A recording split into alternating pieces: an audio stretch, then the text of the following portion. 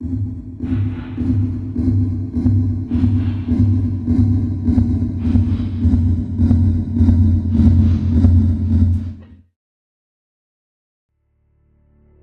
year, NASA's Chandra X-ray Observatory looks at hundreds of objects throughout space to help expand our understanding of the universe. Ultimately, these data are stored in the Chandra Data Archive, an electronic repository that provides access to these unique X-ray findings for anyone who would like to explore them.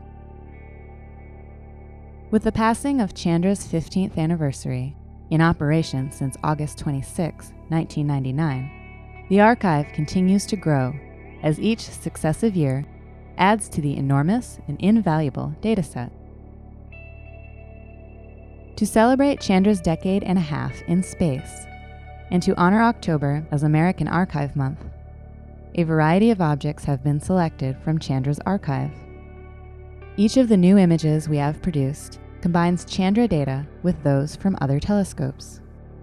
This technique of creating multi-wavelength images allows scientists and the public to see how X-rays fit with data of other types of light, such as optical, radio, and infrared.